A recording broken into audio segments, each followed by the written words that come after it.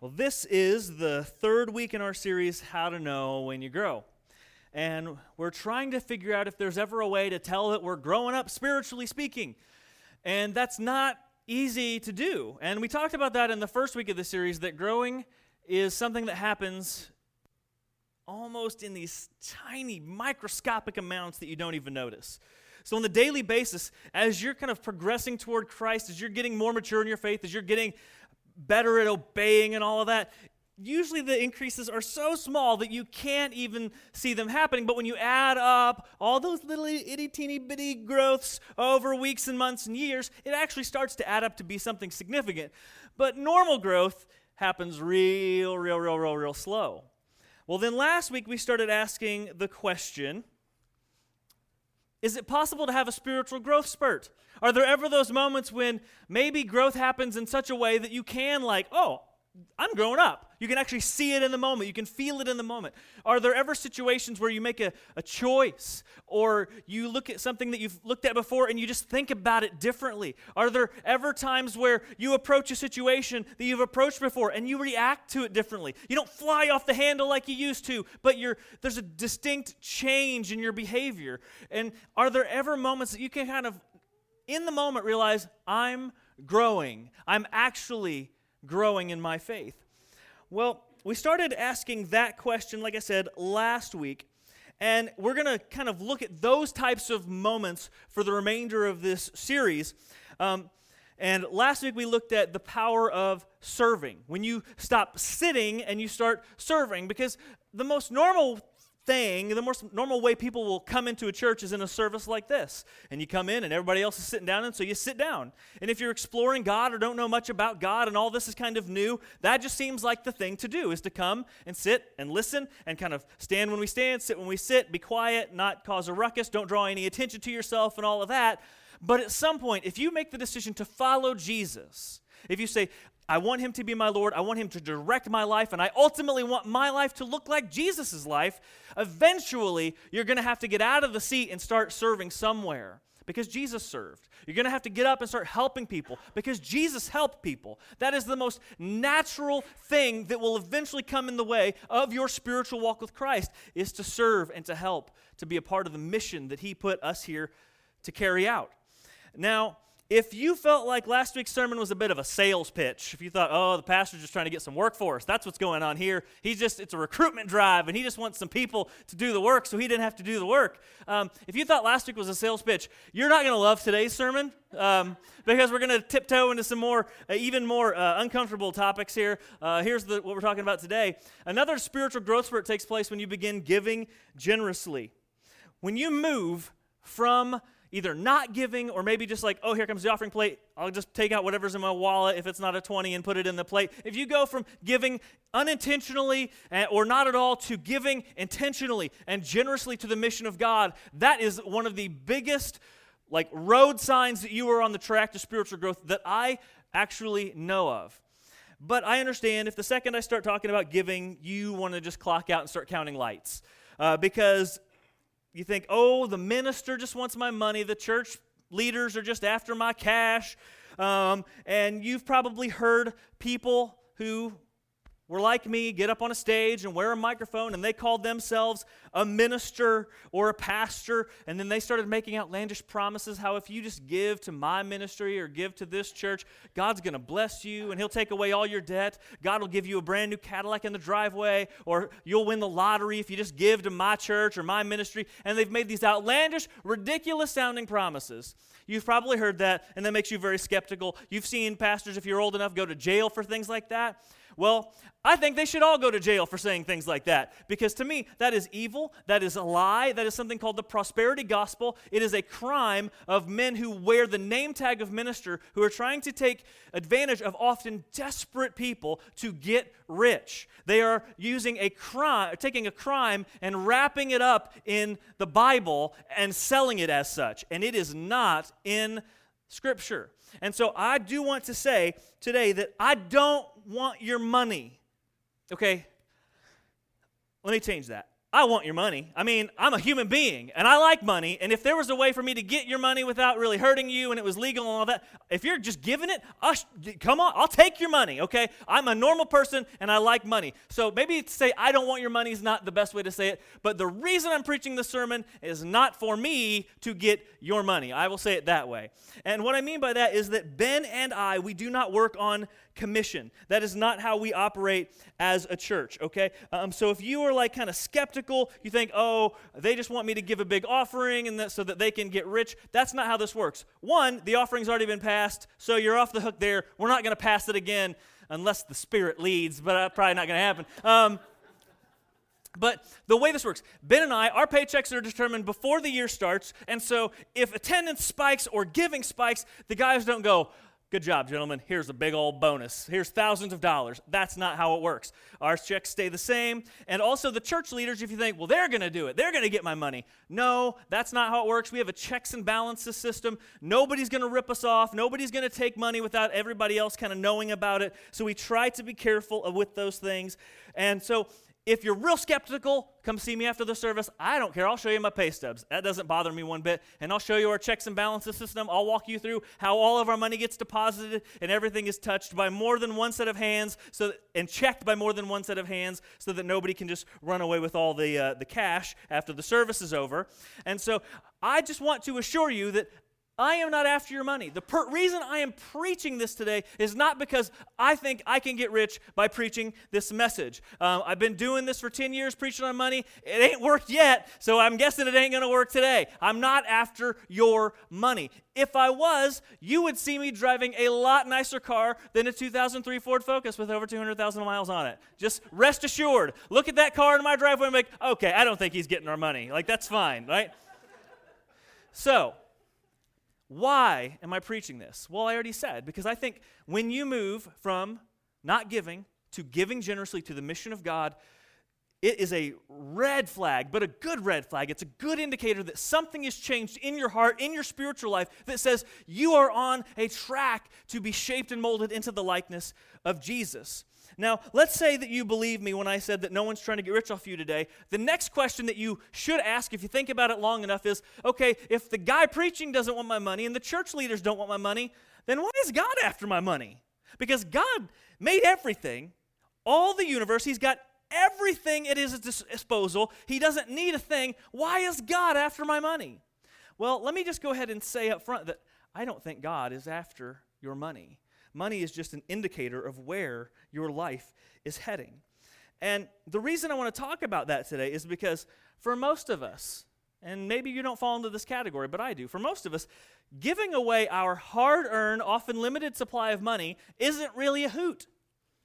Anybody with me there? Like, I am not the kind of person that is like, look at all this thing I can get, all these things I can give my money to. Woo, yay, let's give all the money away. I married someone like that.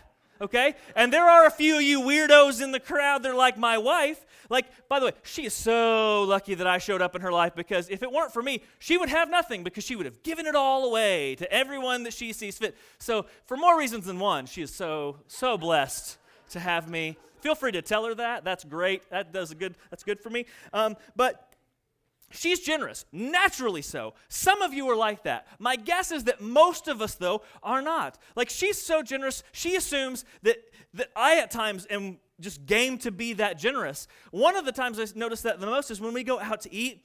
We'll be sitting there eating dinner, we'll order, get our food, having our drinks, and everything's going great. And then all of a sudden I'll see her fork start to cross from her side of the table over to my side of the table. And it's heading towards my plate, and I say, what are you doing? And she says, I just want one bite. I have two problems with that. One, she never wants one bite. And some of you, you're that. You're the same way. You're that one bite person. You always say one bite. You don't want one bite. You want our plate. You wish that you had ordered what we had ordered. You're disappointed because you took a risk, and you want what we had because we played it safe and smart, and we got something delicious that we knew was delicious because we thought, I'm spending money on this. I ain't going to waste my money on something I might not like. And so you're over there trying to get one bite. That's just the first bite, okay? That's what you need to say. Second thing I have with that is, you know why I ordered this? Because I wanted all the bites. I didn't want all these bites minus one. I wanted the whole plate. Even if I take it home, maybe I'm planning on having leftovers. This ain't your plate and my plate. It's mine. That's why you ordered your own plate of food.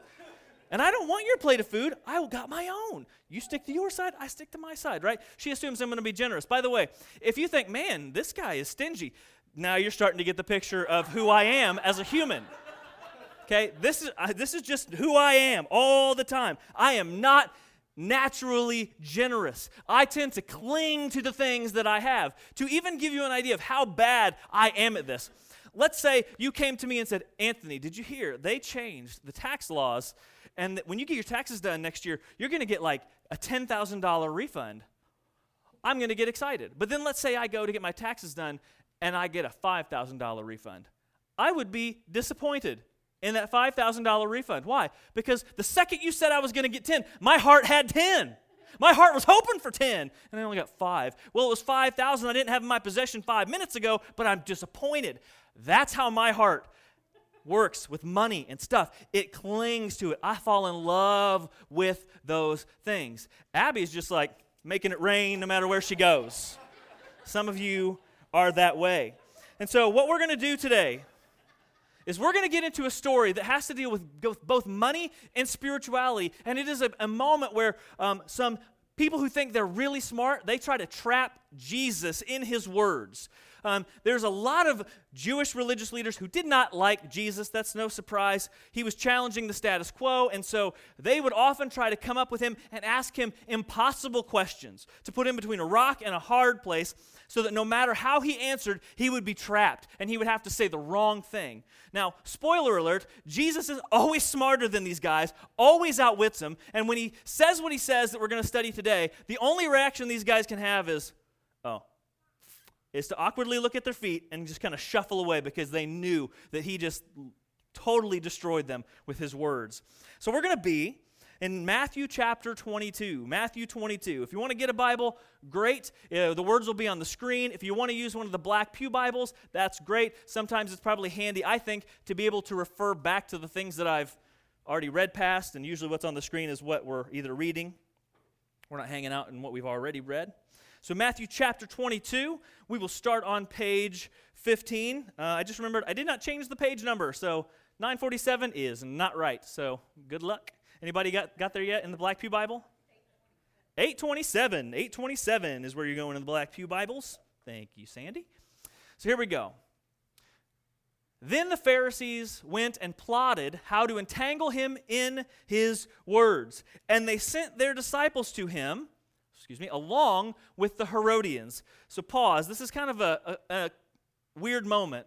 You have the Pharisees and the Herodians. These are both sets of Jewish priests, but different sets of Jewish priests who did not get along with each other. Like they did not see eye to eye on any issue. They were always on opposite sides of the aisle fighting with each other, but here they come together. This isn't a great analogy, but think about what it would take for Democrats and Republicans to just totally drop all the arguing and work together on something.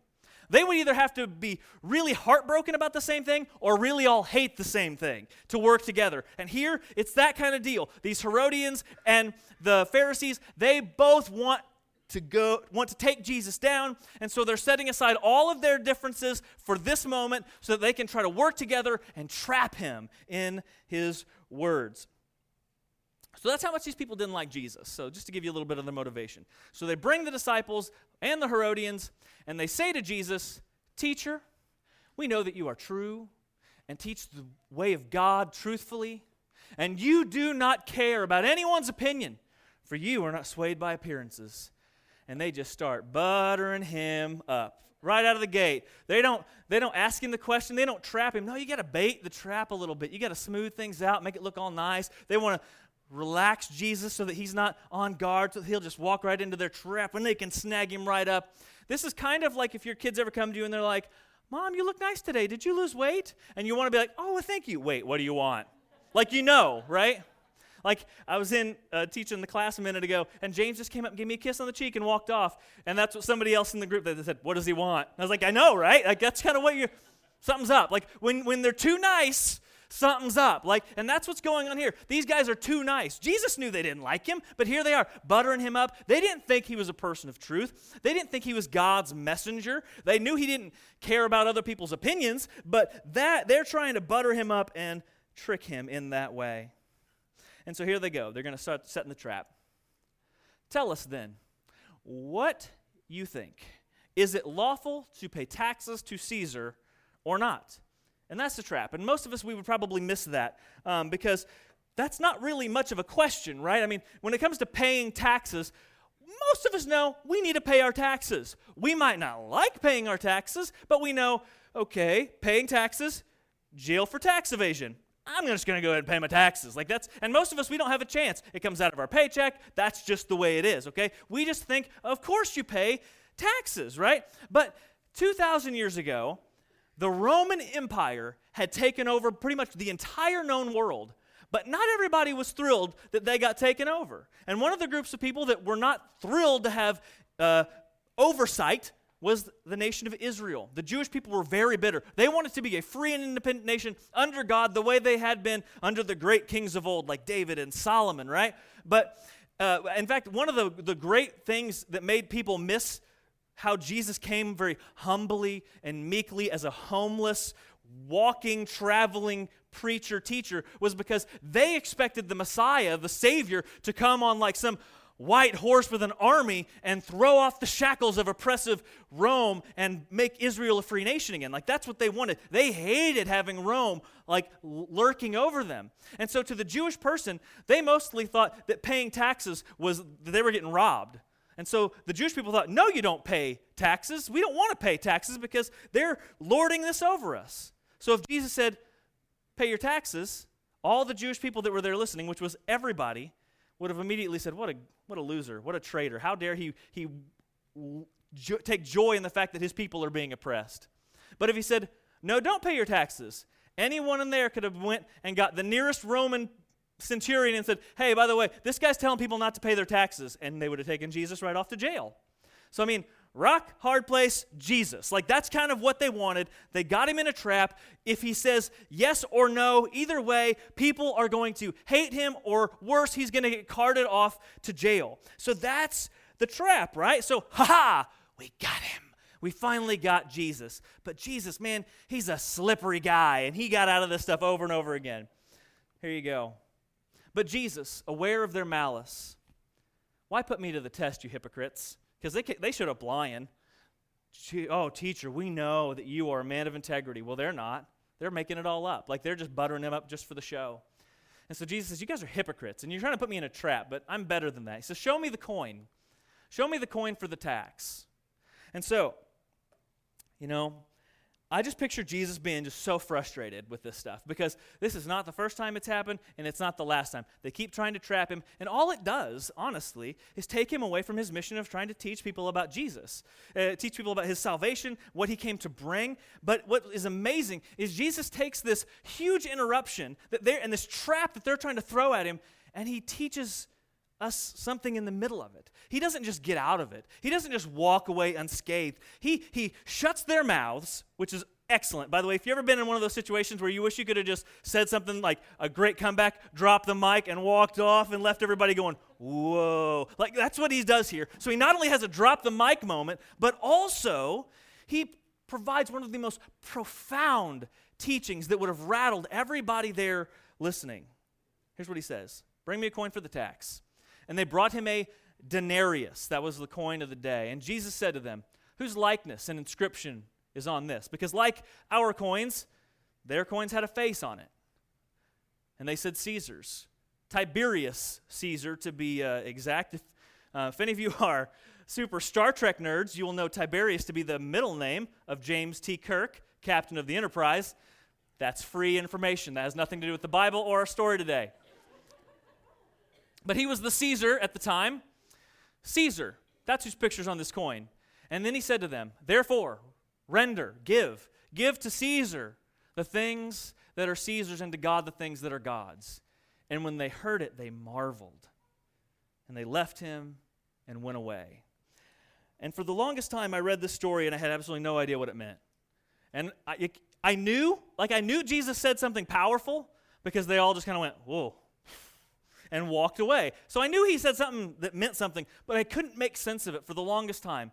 Well, so let me connect 2 dots that will open this up for us all, okay? 2 dots. Number 1 is that the New Testament was written in Greek. That doesn't sound exciting, but it's very helpful for where we're going. The New Testament was written in Greek, and the word that was put on this coin right here, or that he mentioned when he was talking about this coin, that's Tiberius Caesar, okay? That was the denarius. Was when he says likeness, that word is icon. It's the Greek word that we get our English word icon. So when you click on your computer, it all goes back to this story, okay? Icons, okay? And the word means image or likeness. That's the first dot you got to know. Second dot, 300 years before Jesus showed up on the scene, 70 guys got together, smart guys got together, and they started translating the Hebrew Old Testament, so what we call the Old Testament, the Hebrew Bible. They began translating that into Greek, because Greek was the language that Rome took everywhere with them, and everybody had to learn Greek. And when they translated Genesis chapter 1, and they got to verse 27, where God makes human beings, and it says God made humans in the image or the likeness of God, depending on your translation, they chose this word right here, this word, icon.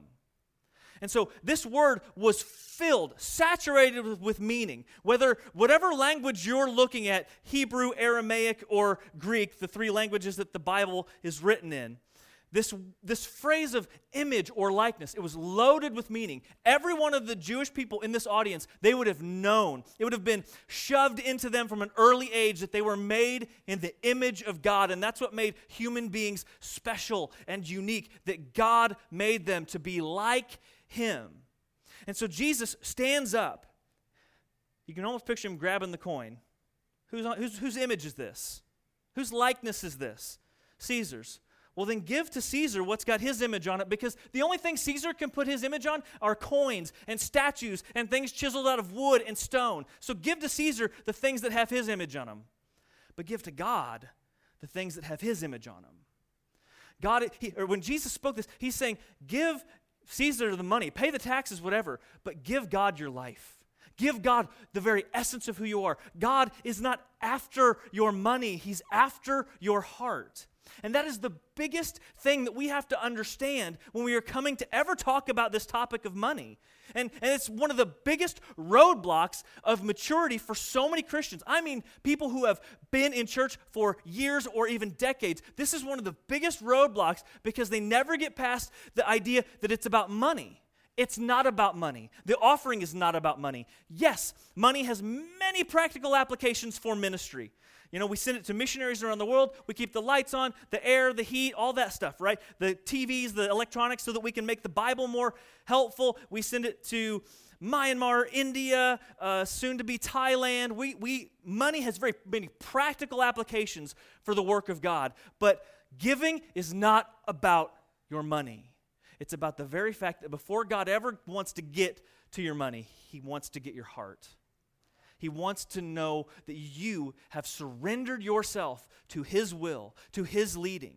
And so the reason I say that generosity is one of the biggest markers that your life is being transformed by God Himself is because if you are generous, if God has your money, chances are He's already gotten your heart. Because, I mean, again, I've already mentioned to myself, I'm a stingy person. And the reason I'm a stingy person is because my heart wants to cling to money. It wants to cling to stuff. And so I don't want to let go of my stuff, and I don't want to let go of my money because my heart has it far too tightly grasped. I mean, when I give money, most often what I think of when I'm writing a check or I'm opening my wallet to pay for something or even giving money to church or to somebody who needs it, there's that thought, even if it's in the back of my head, usually it's in the front of my head, but it's saying, what could I do with this? What could I do with this money? What fun could I have? What unhealthy things could I buy? How many Oreos could I buy with this amount of money that I'm giving away? How many late night snacks could I purchase with this money? I eat a lot. Those are the things like I'm thinking, what can I do? What can this money mean for me? I have a hard time getting past the money, and because of that I get stingy. And I'm guessing that some of you might be like that. For instance, I'm a super nerd when it comes to money. Like, I'm a budgeter. Like, I'm bummed that Michael Kenner's not here because he's a man after my own heart, right? We're both super nerdy budgeters, right? I spend every dollar, on paper, digital paper, I do it on my phone, before the month begins, right? So I have everything laid out before. November's already in the books, man. Before November hadn't even started, I got it planned, right? So when I feel maybe that little hint from the Holy Spirit saying, hey, you need to help these people, you need to give to that thing, my first prayer is, but God is going to mess up my plan. God, I got a plan. I know where all the money goes, and if you take extra money out, then I got to change my plan, and I got to say no to me more often. That's because my heart is often in the wrong place, and I find generosity difficult because of that. And, I joked earlier that Abby was lucky to have me in her life, but the reality is the opposite. I am lucky to have her in my life because just as she would be broke and because she would have given everything away, I would be Scrooge McDuck without her. I wouldn't have a money bin, right? I probably wouldn't accumulate that much, but I would be this stingy old person who didn't want to give anything away, and it's my money, and I'd stop to pick up every penny off the sidewalk because a penny saved is a penny earned, and I would be that guy, right? So it's good. Like, there's some money and generosity. That's one of the areas of our life and marriage where I'm just kind of like, sure, whatever. I'm sure you're right. Like, I know I don't feel like it's right, but I'm sure you're right. Like, I just kind of throw that into her department because she's better at that than I am. But the reason is always, it's never a money issue, if I'm honest. It's my heart in the wrong place. It's my heart not understanding what God can do with those dollars and cents. It's my heart not seeing the world the way God sees the world. I'm more concerned about what I want and not what other people need. It's always a heart issue, and that's what Jesus wants to bring to the forefront here. That your money, when you come to giving generously to those who need it and to God's mission, it is not about the dollars and cents primarily. And until you get past that idea, you will have a very hard time being a generous person. It is always about your heart and whether or not you are willing to submit to the transforming work of God in your life. You are willing to let Him tell you what's right, Him to tell you what's wrong, to let Him transform your vision so that you can see the hurts that exist in the world and so that you can start to see the power that your money has when it goes beyond your grasp and it goes into His hands and He is using it to bless other people. And so God's not after your money, He's after you. Money just is a good indicator of whether or not He has you. And so more often than not, when He has you, you will start seeing the world the way He sees it, and your hands will loosen up on your cash and on your accounts. And you'll start to see that the needs that exist and the power your money can have when it goes beyond your hands. And if you never live generously, if you're a person that never gets to that point of living generously, I think it says a lot about where your heart is. But you and I were made in the image and likeness, the icon of our Creator. So give to God what is God's. Let's pray. Father, we are grateful for the challenging messages you bring to us. Jesus was able to shut down a crowd with these words, give to Caesar what is Caesar's and God what is God's. And if I'm honest, it's not my money I have a hard time letting go of. It's the fact that my heart is in the wrong place and I don't want to submit to you. And I'm guessing I'm not the only one like that. I'm guessing I'm not the only one who has a hard time giving generously. I'm not the only one who can come up with a million reasons why I can't, why I shouldn't, why I need it. But the honest truth is, Father, if we will surrender to you, if we will let you have our heart first and foremost, then you will open our eyes to the truth.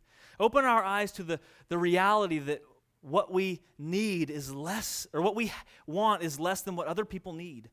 That you will change our hearts to be broken by those who are hurting.